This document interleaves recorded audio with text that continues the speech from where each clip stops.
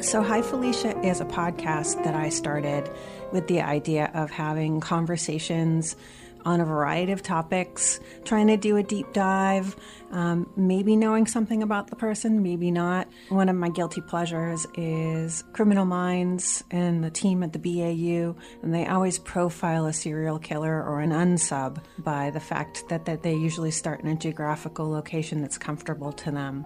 So I do that. So I am using friends and family and friends of friends and Facebook friends, for folks who are basically in my sphere at first, to interview and have some conversations. Because I've always been curious about, where people come from, what their interests are, and I get really jazzed about talking to someone who's really enthusiastic about a subject that maybe I know a little bit about, maybe I know nothing about. So I hope you enjoy my conversation with my different guests, and please feel free to comment, send questions, or send suggestions for guests that you think might be interested to be on Hi Felicia.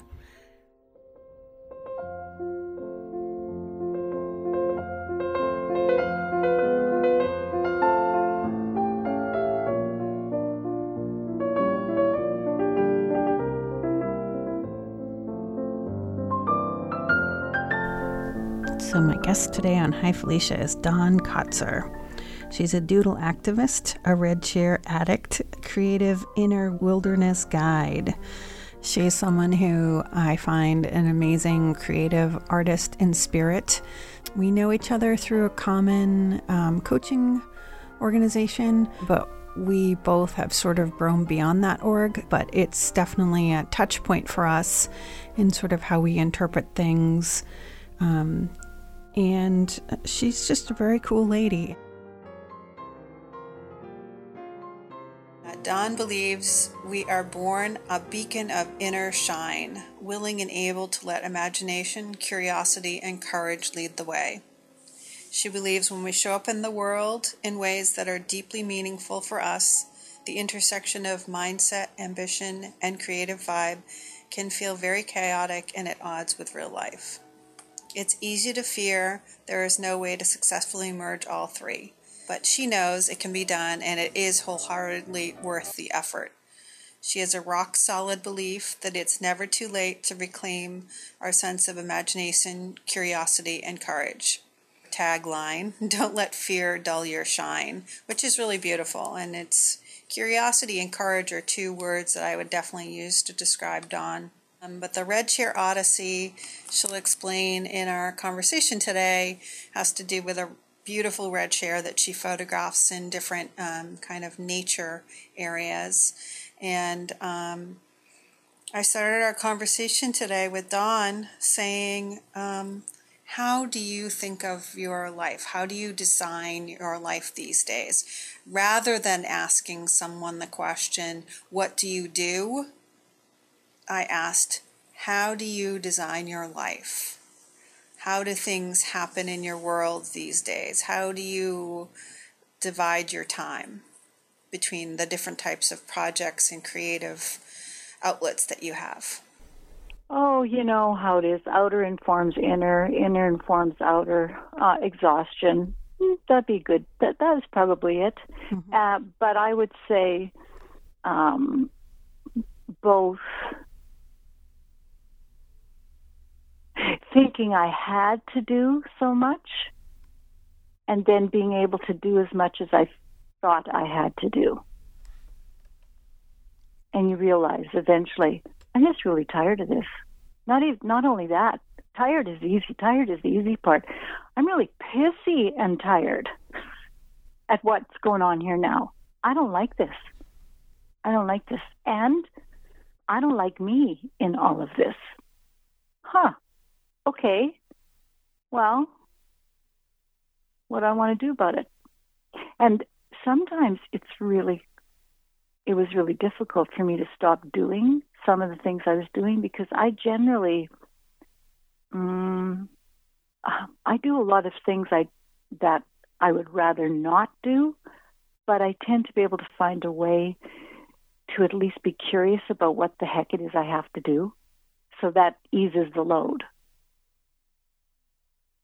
So it took me some practice to step back from thinking I had to do all the things I was doing and then actually not do them. I couldn't just think it and then things fell into place. Mm-hmm. Mm-hmm. I think of this in a way where if you want to solve a problem, I'm always better when I have information or knowledge, but like reading a book doesn't make change.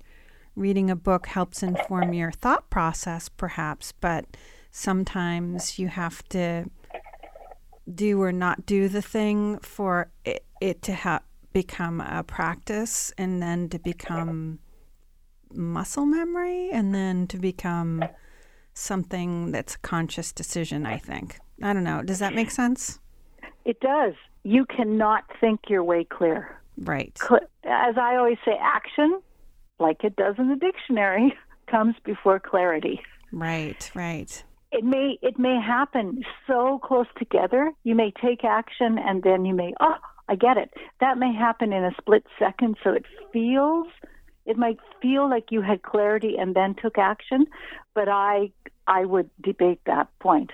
I would say, no, there was a tiny micro action you took prior to that aha, and you were then able to seamlessly step forward into the next action. So, yeah, all those things you mentioned.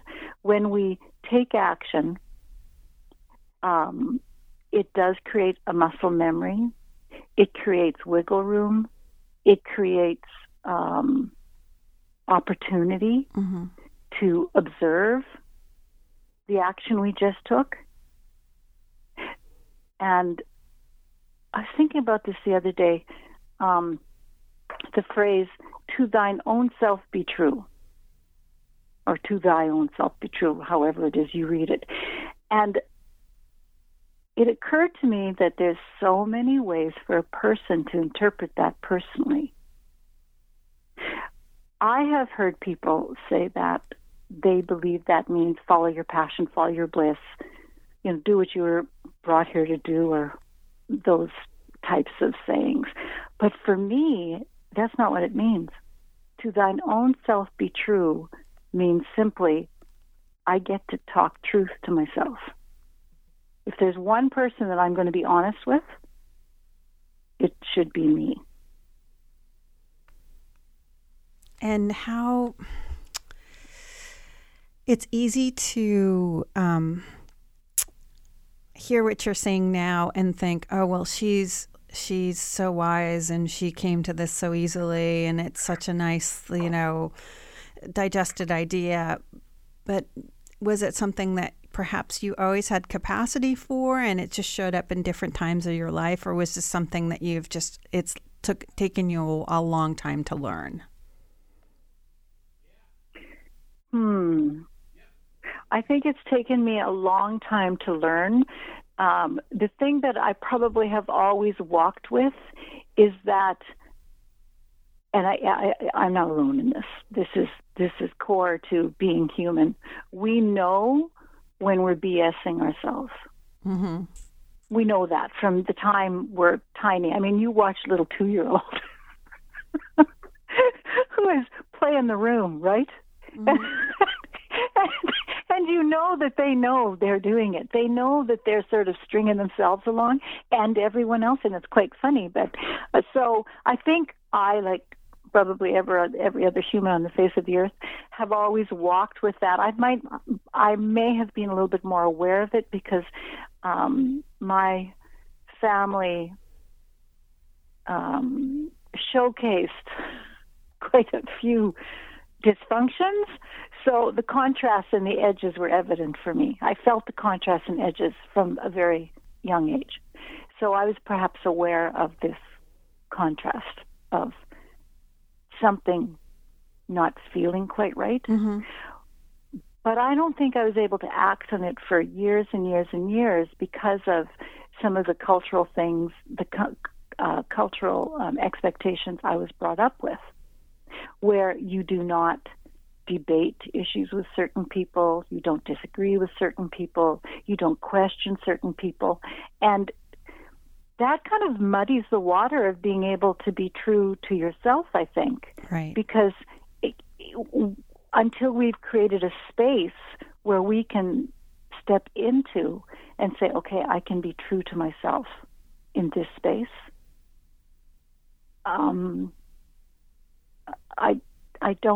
I think it's most easily done after we've created a space where we know we are safe enough to be upfront and true on.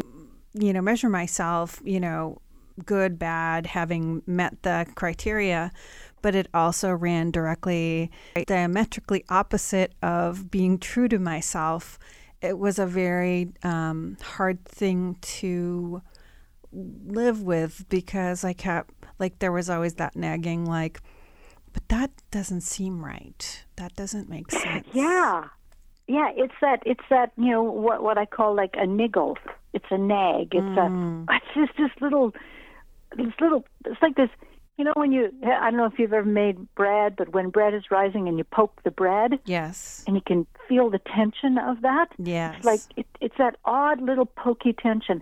I do remember about 30 years ago having I remember this moment very clearly. I was sitting on the floor in a basement. I was working on some project for a design business I had at that time. I was prepping some dozens and dozens of the bases for a large order, design order.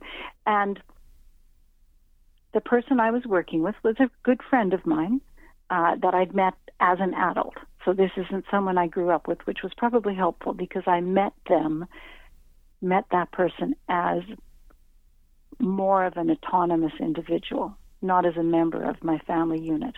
So this person was helping me. We were talking about something. I do not remember what the topic was. I do not remember what he said, but I remember me pausing, taking a deep breath and thinking, that's not how I see it at all. That's not true for me. I don't think I can sit here and not speak up.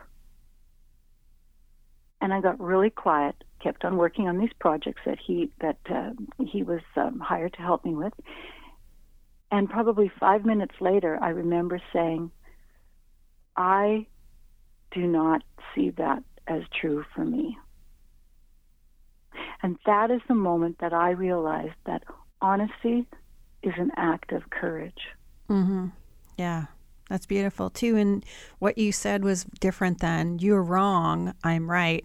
You were like, what I'm hearing is I'm having a different internal reaction. I see a different vision than what you're seeing, which is a very way of owning your space, but not making the person bad or wrong or good or bad or whatever, Well, and that's what was so beautiful about it, because this is a person I liked. We worked together. I didn't want to make this person wrong. Right. I did not want to put this person, I remember feeling that too. I don't want to put this person into a space of, you are wrong about that. Because as you say, they weren't wrong about that. That's their space. But for me to be able to speak from my space, and that was, as you mentioned, asked me earlier, is this internal, external, intrinsic, extrinsic? That was very much from an inner space where really all the good stuff happens anyways. I had a similar thing when I was in my, I want to say mid-30s, and I was like second in command in a museum in a fundraising organization. And the woman that I worked with and for was just a bully. And I used to think, did she see me coming? And she just felt that she could exploit and manipulate my talent, but then continuously tell me, I had not lived up to expectation. And of course, she was a similar personality to things I had previously in my life. But I remember sitting down with her, and she was preparing to leave, and she was going to leave in a blaze of glory. She was going to burn the whole place down on her way out. And we were sitting talking, and she was basically telling me there is no way that I could possibly take over the reins, even though I did everything operationally, other than, I did everything operationally, basically. So there was no way that I wouldn't know how to do things when she left, because I did all the things. And I remember getting really calm and kind of looking at her and sort of having that out-of-body experience where I saw her as she was, separate from me and her own infallibility. And I actually, it probably didn't come out as smoothly as I meant it, but what I said to her was, I'm really sorry that you don't see my talent and potential. I said, because even though we may not see eye to eye, and I think I probably didn't say this to her, but even though I don't like you, I can see the gifts and talents that you brought to this job. And she just kind of looked at me, and I'm sure she heard something different than the words that I used, but I remember being like, wow, where did that come from? And it was very measured. It was very calm. It was very truthful. It was not about her being nasty or mean or wrong, but it was just, I was genuinely confused why, even if she was on her way out, she still wouldn't offer like credit where credit was due. So, yeah. Yeah, that's really fascinating for many reasons. Many reasons, because it's there's a point at which, and that's the one thing I love. There's lots of things I disliked about being in my 30s, but that is one of the things about being in our 30s. It's where the weather vane changes direction. We just we see the wind shift slightly, and we just feel things and see things differently. We can see more. We don't lose how we saw it before. Right. We add to that. Our view is expanded. And so what I heard while you were sharing that story with me was how you were able to hear yourself, speak for yourself, not just speak to her. And also, as we both know, we cannot be responsible for how other people interpret our words. Right. That's double-edged. Now, on one hand, that means that we get to intentionally practice the art of communication, which I believe is understanding what the other person heard. But also, I don't think we can speak ourselves up in knots in order to hope that the other person hears correctly. Here's what we correctly mean. Because they will interpret it through their experience, and we cannot. That's none of our business, and neither can we really have any control over that. Yeah. Yeah. So so let's talk about really joyful things. So you have some really interesting creative things going on right now in your life. Tell me about the publication that you were in recently and your calendars. Oh, right. That was the Uppercase magazine, created by Janine. Oh, I'm going to mess up her name. Van Gool. I'm sure I'm saying that incorrectly. And she's out of Calgary, Canada, which is we Canadians are kind of, maybe not all of us, but some of us are a sucker for making sure that we follow all other things created by Canadians, because that doesn't always happen in our world. It's a big globe out there, and we all come into contact with a lot of things created by people, citizens of other countries. So I'm always curious about what Canadian creatives are up to. And she practices what I really value, which is applied and pure creativity, which means the pure creativity is just coming up with just partnering with your imagination and just sort of letting everything just fall out as you shake it out of your imagination and your spirit. And then applied creativity is saying, okay, now this has come to mind. How can I bring this to life? So she has calls for entry with every quarterly magazine issue, where she asks for artists, creatives of all stripes, from all industries, to respond to the theme that she is hoping to showcase in her next magazine. And the call for entry was about chairs. And she said, I don't know what you're going to do with chairs. You can paint them, like paint a physical chair, take photos of it, send it in. Maybe you design chairs. Maybe you create chairs. Maybe your art is all about chairs. I don't know.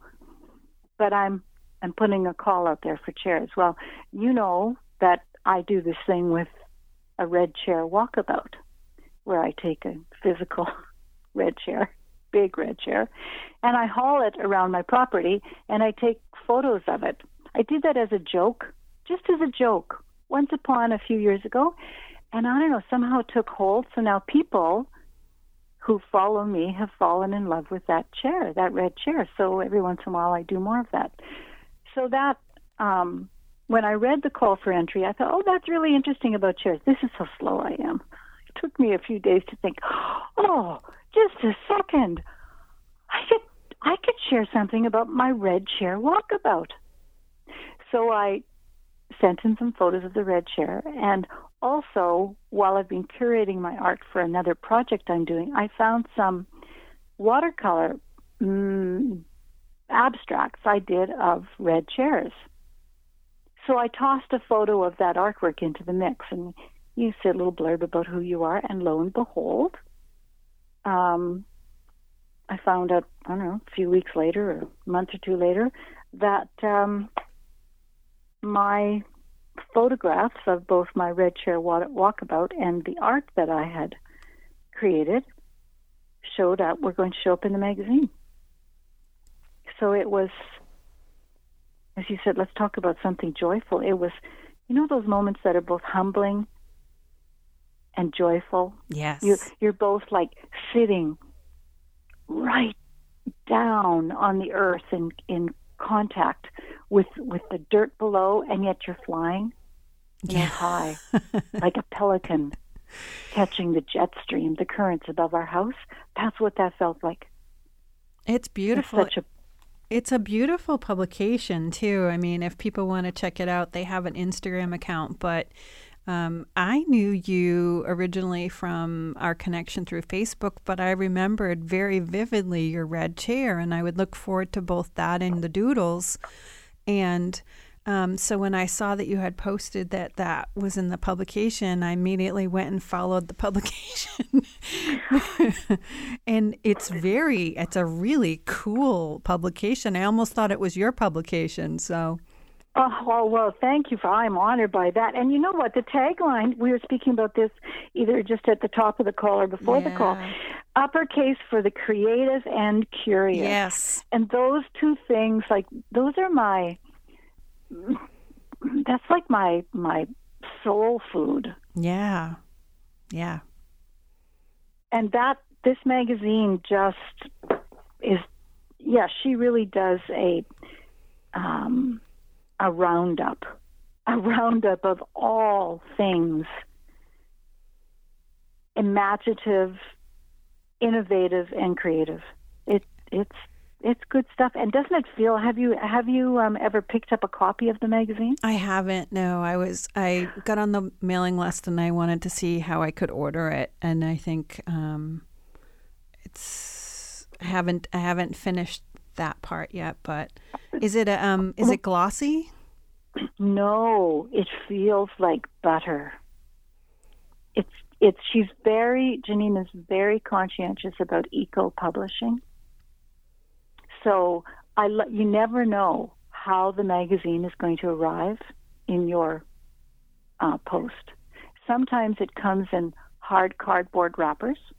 Sometimes it comes in a biodegradable plastic wrap. if you're ordering books from her, because she publishes a lot of books as well. I saw that book of ephemera, which I loved.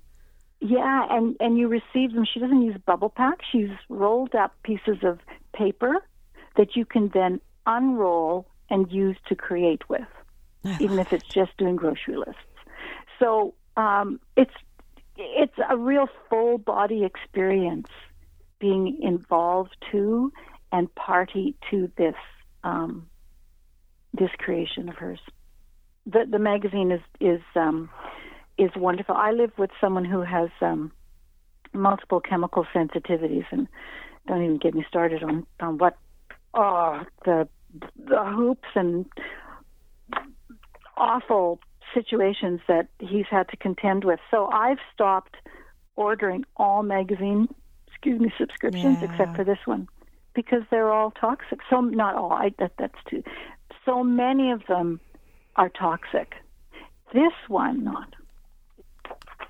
Yeah, it just looks like a fantastic publication. And what I've seen of the website and some of the postings, I thought, wow, that is a beautiful connection and kismet. And it seemed very appropriate's the wrong word, because that has some sort of like connotation to it. But I loved the two. It just seemed like a lovely home for the red chair.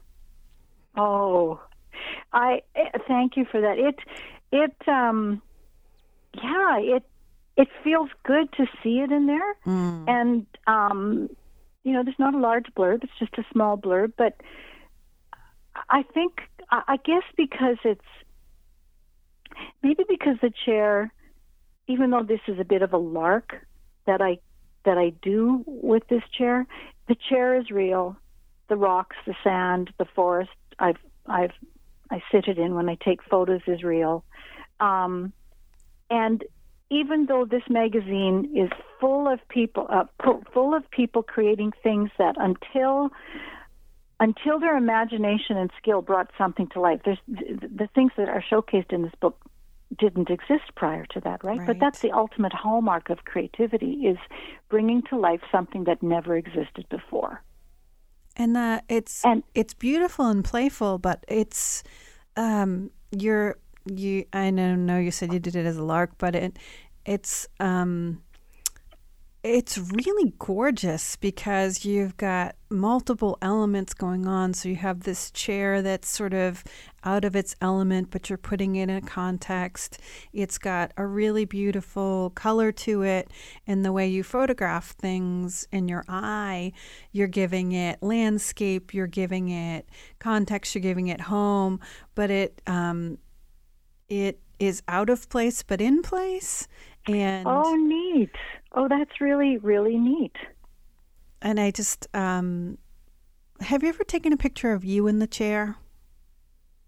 I haven't, but I had somebody snap a few of them. I'm not really big on any sort of portrait shoots or anything like that, but somebody was out here one day, and I was on the red chair walkabout, and they said, hey, we should take some pictures of you. And I said, okay, fine, great, sure. I have a few of those. In fact, I have a few of those somewhere around. Because it could be a throne. It could be waiting for a guest. It could be abandoned, but I don't think of it that way necessarily. It could be, just a stop on the way to something else.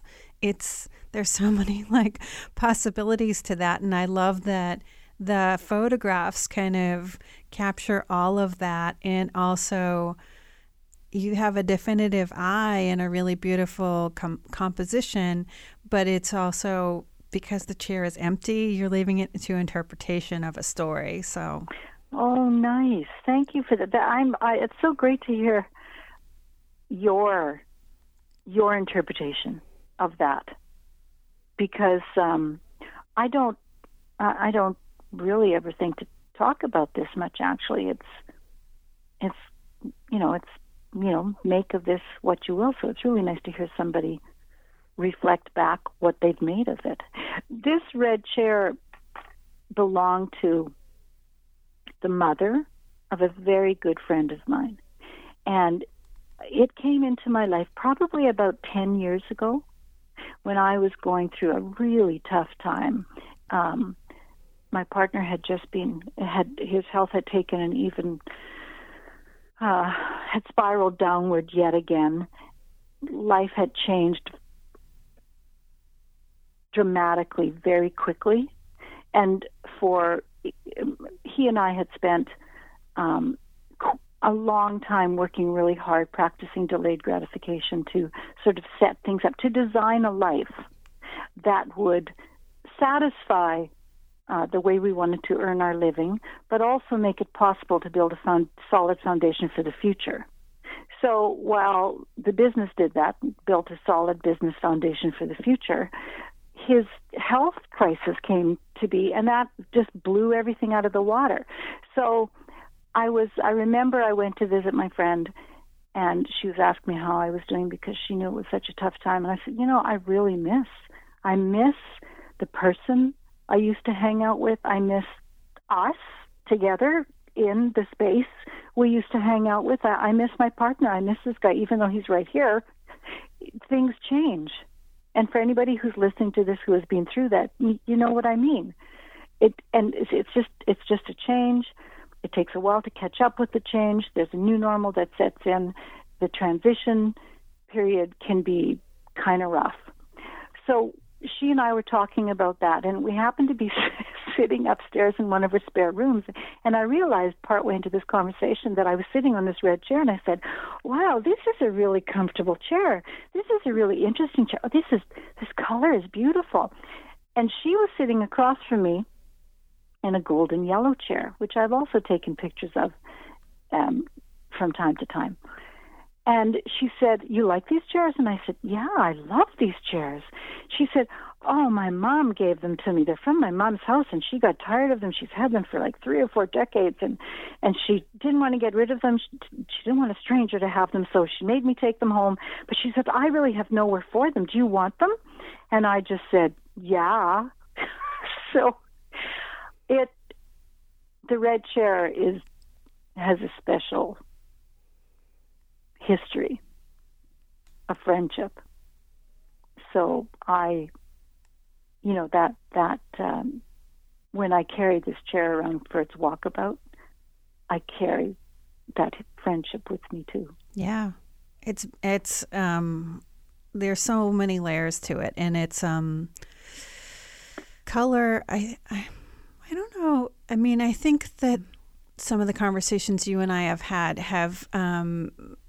I've had more clarity around how color shows up for myself. And I feel like there's one of the things that I've been talking in my writers group here locally about is collaboration with visual artists and, taking a piece by someone else and writing either a response piece to it or a conversation piece to it or an inspiration to it. And so I'm going to go back and look at your red chair stuff and see what comes up for me. Oh, that is a beautiful idea. I don't know what other people's belief systems are. You and I, that's not necessarily something that we ever speak to.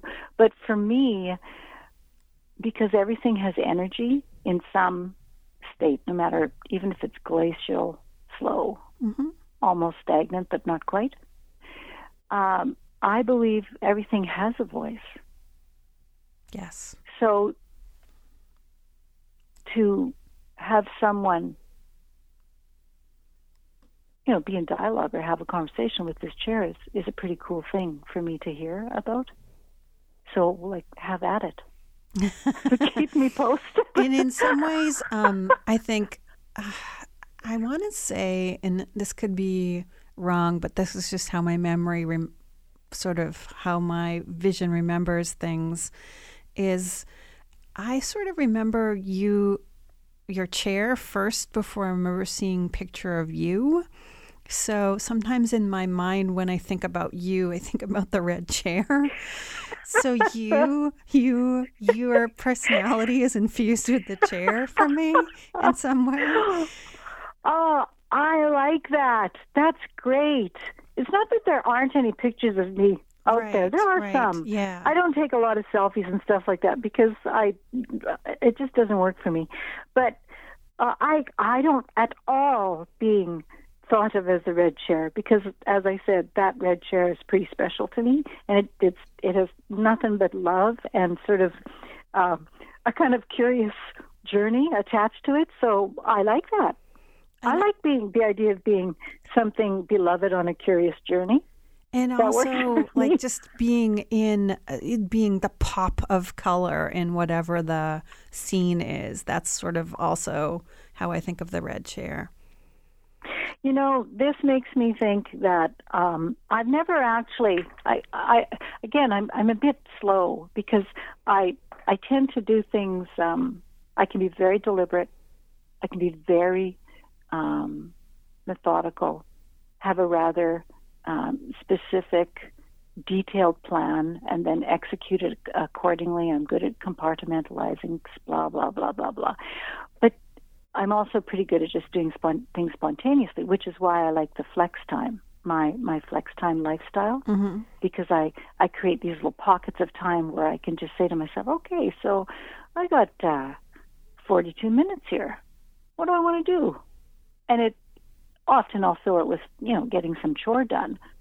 But I have the gift of choice and flexibility. And if I wanted to, go outside and make a snow angel in all this wonderful fluffy snow we have, I could do that. 42 minutes, is enough time for that.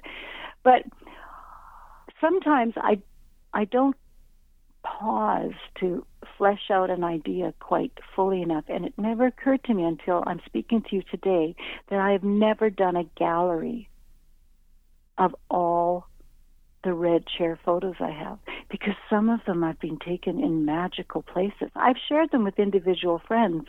I actually send pictures of red chairs to people who get in touch with me and are struggling with something. I often send them a photo of the red chair in some nature spot.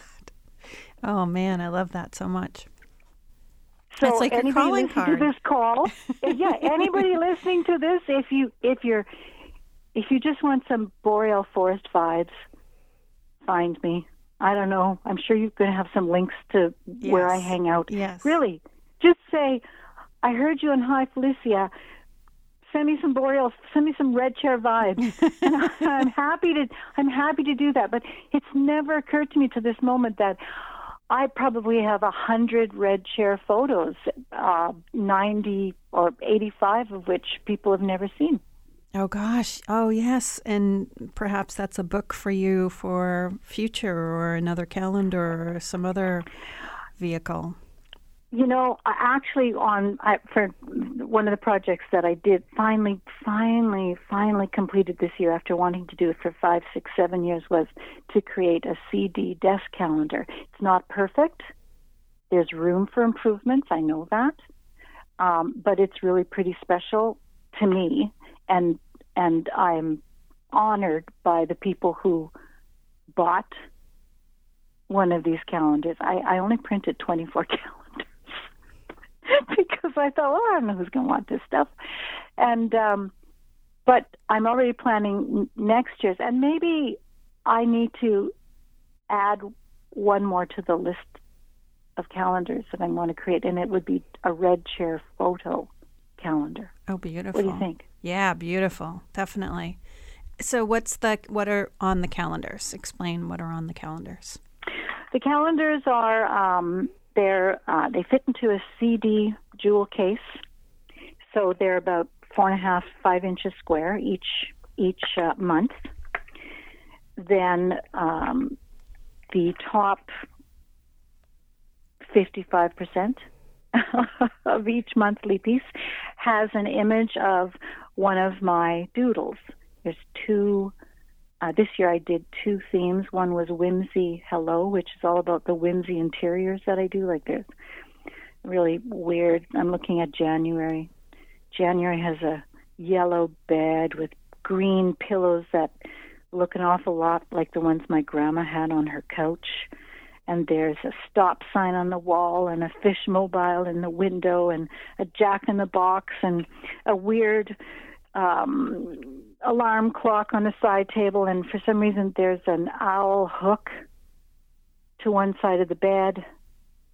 And I don't know. I know this is I know this isn't a fishbone on the bed, so it must be a toothbrush or, I don't know, maybe a watch or a bangle.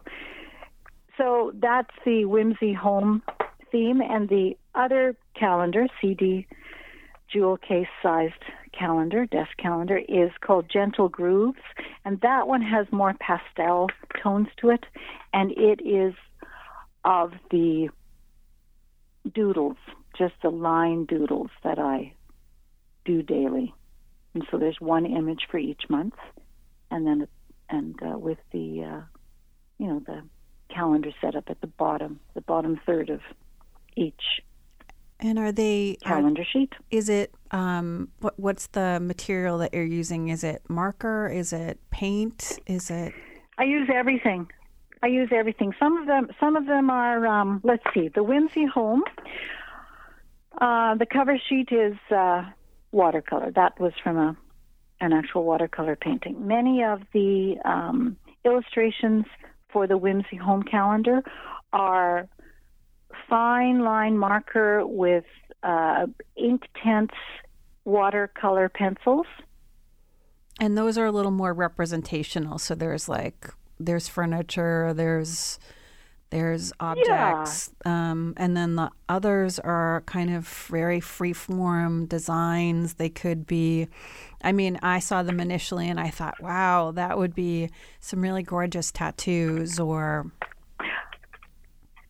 Yeah, which is funny you should mention that, because one of the things that I'm working on for 2021 is to turn some of my art into temporary tattoos. I'm not a big permanent tattoo person, because I think I'd want to change it up a bit, but I love top quality temporary tattoos, so that's also in the works. And yeah, that's right. These doodles, the Gentle Grooves doodles, which are most of them are done with watercolor markers. So while I could use the markers and they would dry, they would cure, I like to take a paintbrush to them while I'm working with them, and so I just blend and disrupt the edges, soften the edges. And then they've got highlighter pens and, pencils, graphite. Let's see, what else did I use in some of these? Some of my favorite permanent ink markers. Yeah, I really mix it up a lot, especially for the line doodles that you were speaking of. So congratulations. I'm glad that you decided to finally put them out in the world that way and that you got a good response. Thank you. Yeah, it's been really fun. It's been busy because some of this stuff, there's a bit of a learning curve. How I thought I could do them didn't work. So you know what that's like. You go back to the drawing board and you figure out a slightly different software program or slightly different approach, and finally it all fell into place about 36 hours before a printing deadline. I found the best place to get them printed, and but because I had done some of the preliminary work already for my first attempt at printing earlier in November, it wasn't. It was a bit of a mad dash to the finish line, but it could have been a lot worse. And why did you couple it with a calendar? They're small. God forbid I should make too big of a splash. No. The fellow that I live with, he repeatedly says, these things are really nice. Most of the doodles that I show online, most of those are smaller. They're probably 5x7 or 4x4. Mm-hmm. Like they're quite small. Or some of them are 3x3 inches. And he says, these are really nice, but why are you not doing these on 4-foot panels? Oh gosh. I'm just not there yet. I don't know. I could do them, but then, and I do have some of them done, but it's sort of like, well, what am I going to do with all these things?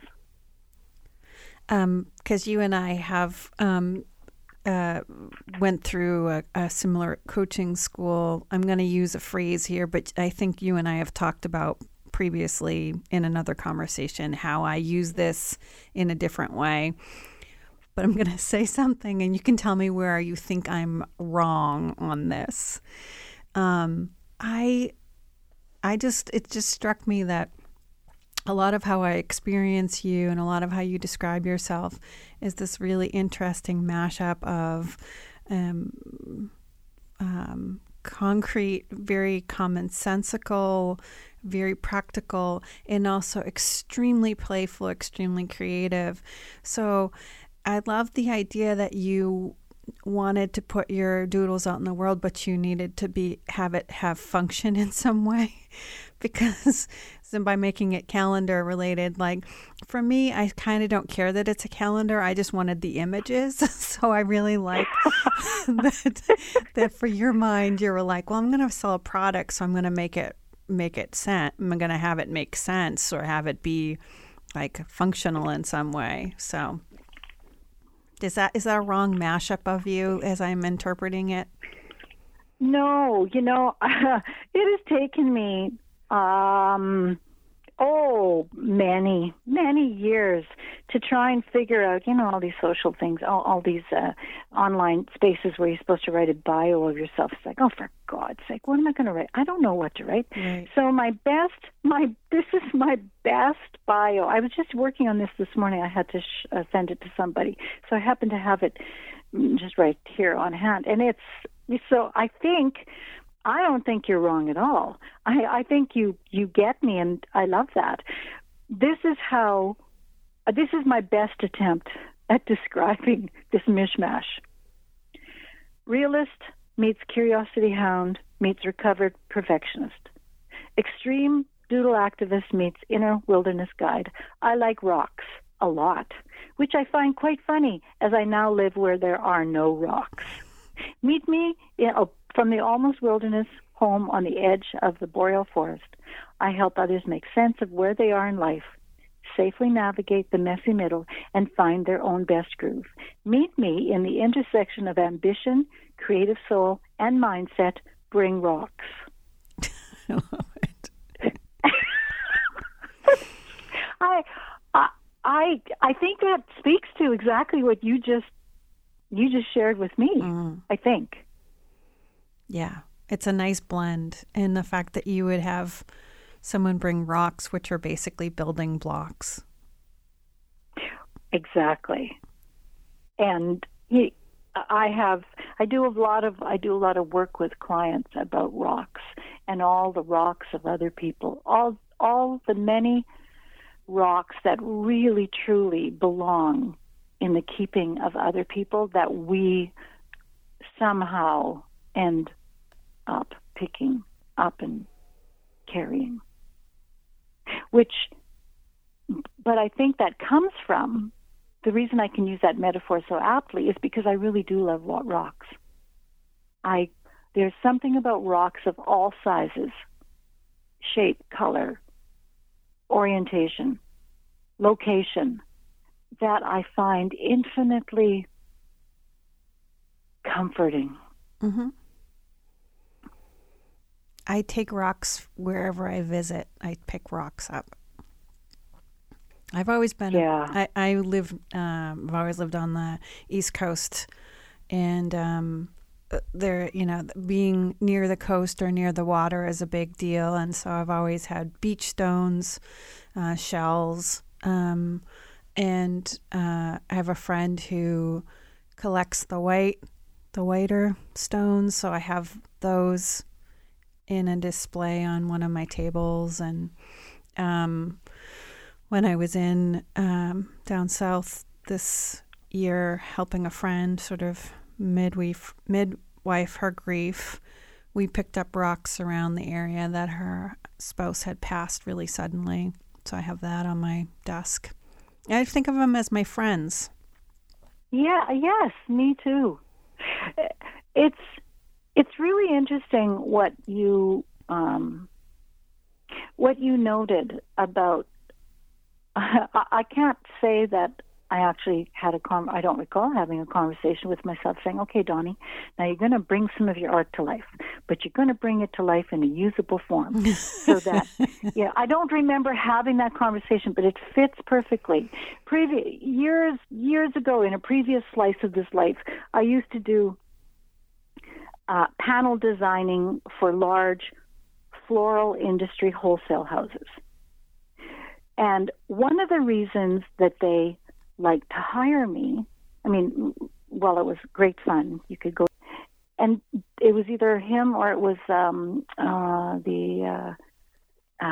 arts and craft, founder of the arts and craft movement, which at the moment his name escapes me. And maybe that's part of my innate gift, essence as an artist. I grew up with a grandma who still had some of those 1940s washing machines and things like that in her house. She had in the basement of her home in town, she had a wood stove that she would use in the summertime, only in the summertime, to can preserves. And it was a lot of work because we grandkids who lived not too far away, that was our summer holidays. It was going to stay at Grandma's for a week and helping her can preserves on the wood stove. There's a sense of like, I can imagine a sense of self-satisfaction with knowing how to do that type of thing because we're so disconnected from so many things like that in modern life. So there's these great conveniences, but also, you know, the reason that apocalyptic movies and TV shows and books are popular is because we like the idea of survivalism.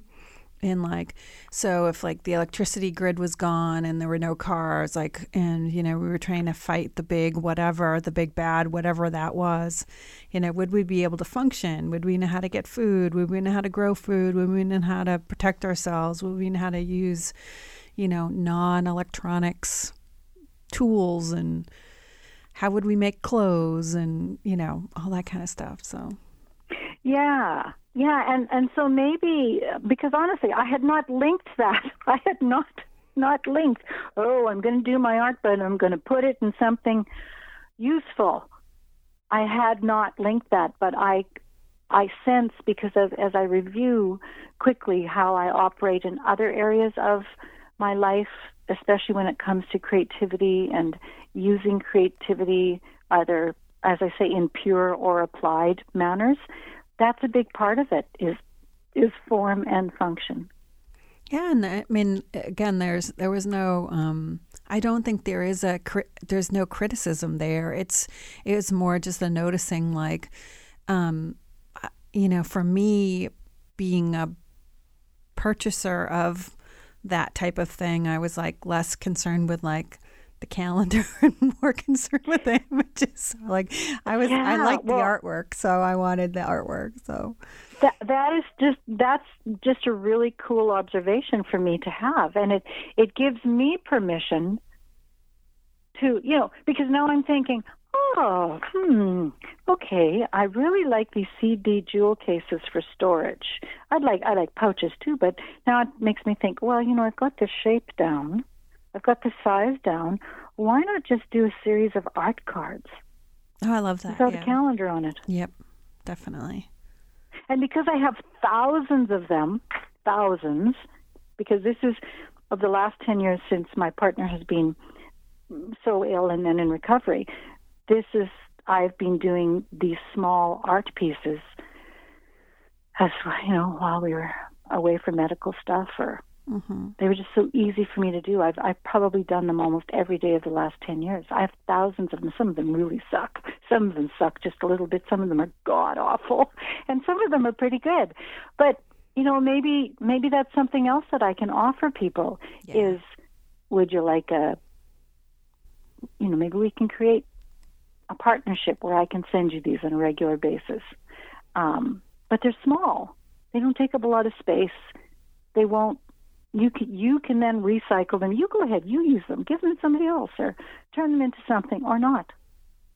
I was at an event in town recently. We had a kickoff for our cities. I live in a city in Massachusetts called Malden, and they have a One Reads program, Malden Reads, and their book for the, I don't know if it's the year or the month, but it's Fahrenheit 451. And so they had a kickoff event, and they had these two ladies with typewriters, like old-fashioned manual typewriters, and they were from the Traveling Poetry Emporium. And they spontaneously created poetry for you, and they were on little tiny sheets of paper, like probably about the size of a jewel case, maybe a little longer than that. And each one was individual, and they kind of asked you a few questions. And the woman created a poem for me for my dog, and it was gorgeous. And I almost cried when she gave it to me. And she read it, and I've read it a couple of times since then. And I just love that. It's a conversation, again, poetry. People find scary sometimes or unrelatable, and I never thought of myself as a poet, but I've been creating more and more poetry this past couple of years, and I'm not afraid of it. It just kind of comes out, and I love the idea of sitting down and looking at some of your images and trying to create a response to that. Oh, what a beautiful story! Thank you for thank you for sharing that. What a beautiful event. Oh, the Poetry Emporium, there were so many things about that. It was a manual typewriter. It was spontaneous poetry. So again, it's taking that stuffiness out of the idea of creating artwork or creating poetry, and also having the poems be lighthearted and single and one-off, and they gave them away. So each poem that they created, they handed it to the person, and you got to walk away with it. So it was unique, single, one-off, but it wasn't so precious that they retained it, and it wasn't property of any sort. It was a gift. Yeah, my dad started writing poetry when he was about 83, and it was a delight. He eventually ended up sending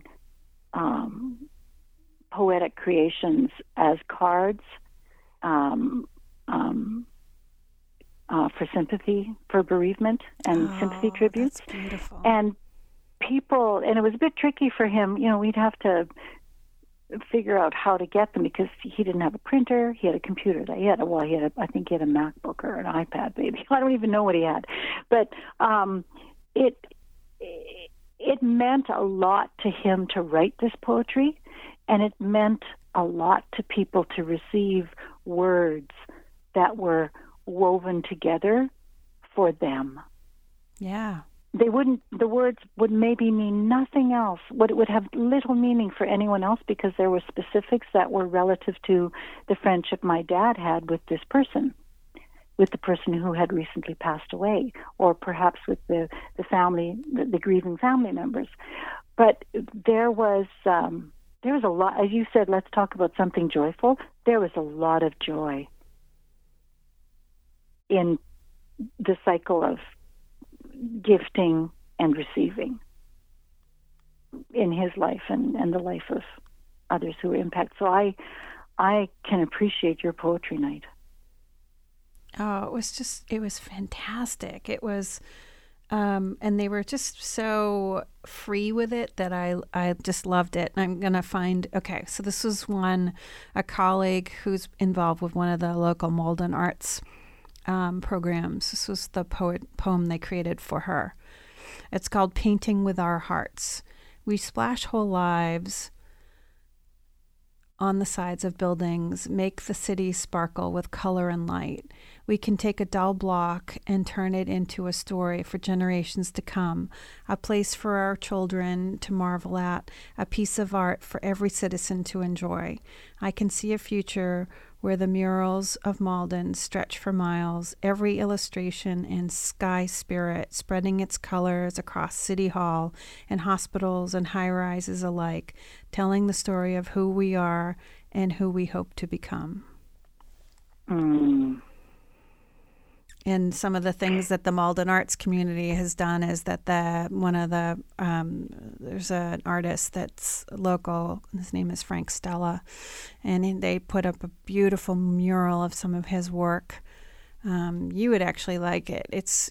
Some of your doodles are Stella-esque, actually. And and then Norman Greenbaum, who created the lyrics and music for Spirit in the Sky, is a local Malden native. And so they did a mural inspired by that song. And he came and they did dedications and everyone in Malden sang Spirit in the Sky with him. So it's kind of cool.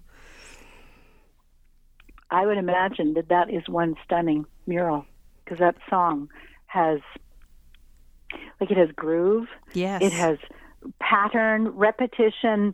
It has free spirit, and it has this exploding energy. Yes. And yet, I bet that was great. Yeah, it was very cool. Yeah. So if people want to discover you online, how do they find you? Well, you can check my website, which has, a little bit about the work that I do with coaching, mentoring people, and also it has some of my art stuff there. Instead of having two sites, I put it under one. So the website proper is Dawn Kotzer, DAWNKOTZER, or KOTZER.com. And as you scroll across the tabs, you'll see, the regular stuff about and testimonials, happy clients, and then you'll see a section called Inner Wild Arts. And that's where I showcase a little bit of the work that I do and speak to some of my thoughts about art. And do you call yourself a coach these days, or how do you think about that part of your business world?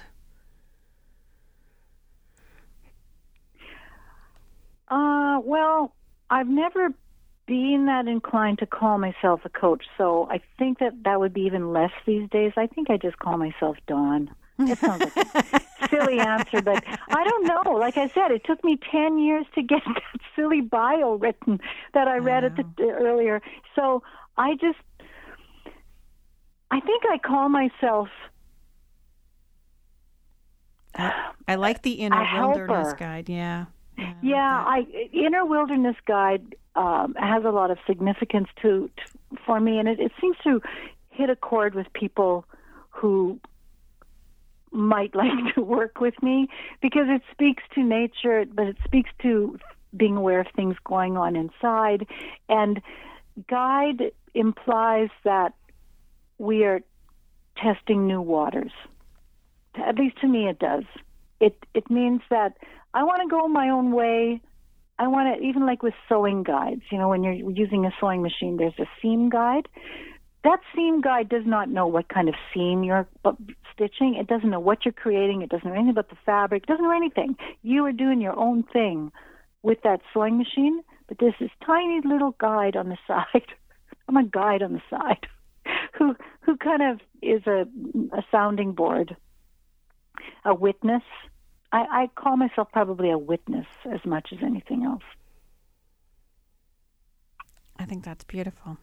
Thank you. I so appreciate you. Are always so much fun to play with and to throw ideas around. And I feel like some of the stuff that we talk about is philosophizing as much as it is conversation. So I really appreciate the depth with which you're willing to sort of conversate and explore things. I really enjoy my time with you.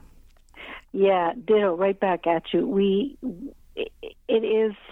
It's wonderful to have a space where you can dance, tap dance like fantastic, or you can kind of dig in, go deep. Yeah. But it's all in this. I love what you said, your invitation at the beginning, which you said, okay, let's speak about some joyful stuff. Because just because things are deep doesn't mean they aren't joy-filled. Right, yeah. And I feel like, every conversation I have with you is different, and I feel like, if if you decided you would like to come back, I would love to have you talk again. Or, I think that we have interesting areas of intersection, and I could see definitely wanting to collaborate creatively in some way, or maybe intersect creatively in some way. That would be my pleasure. I will take you up on that.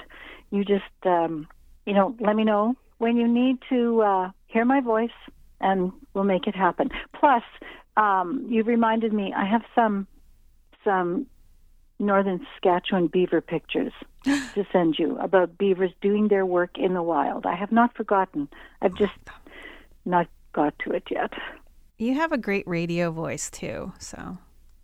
Oh, thank you. I like speaking like this. It's nice. I feel very close to you. I don't have to see you in order to feel that I see you. Thank you. Yeah, it's been a pleasure. It's been a slice. Thank you. Thank you so much. Take care. You too. Bye-bye. Bye-bye.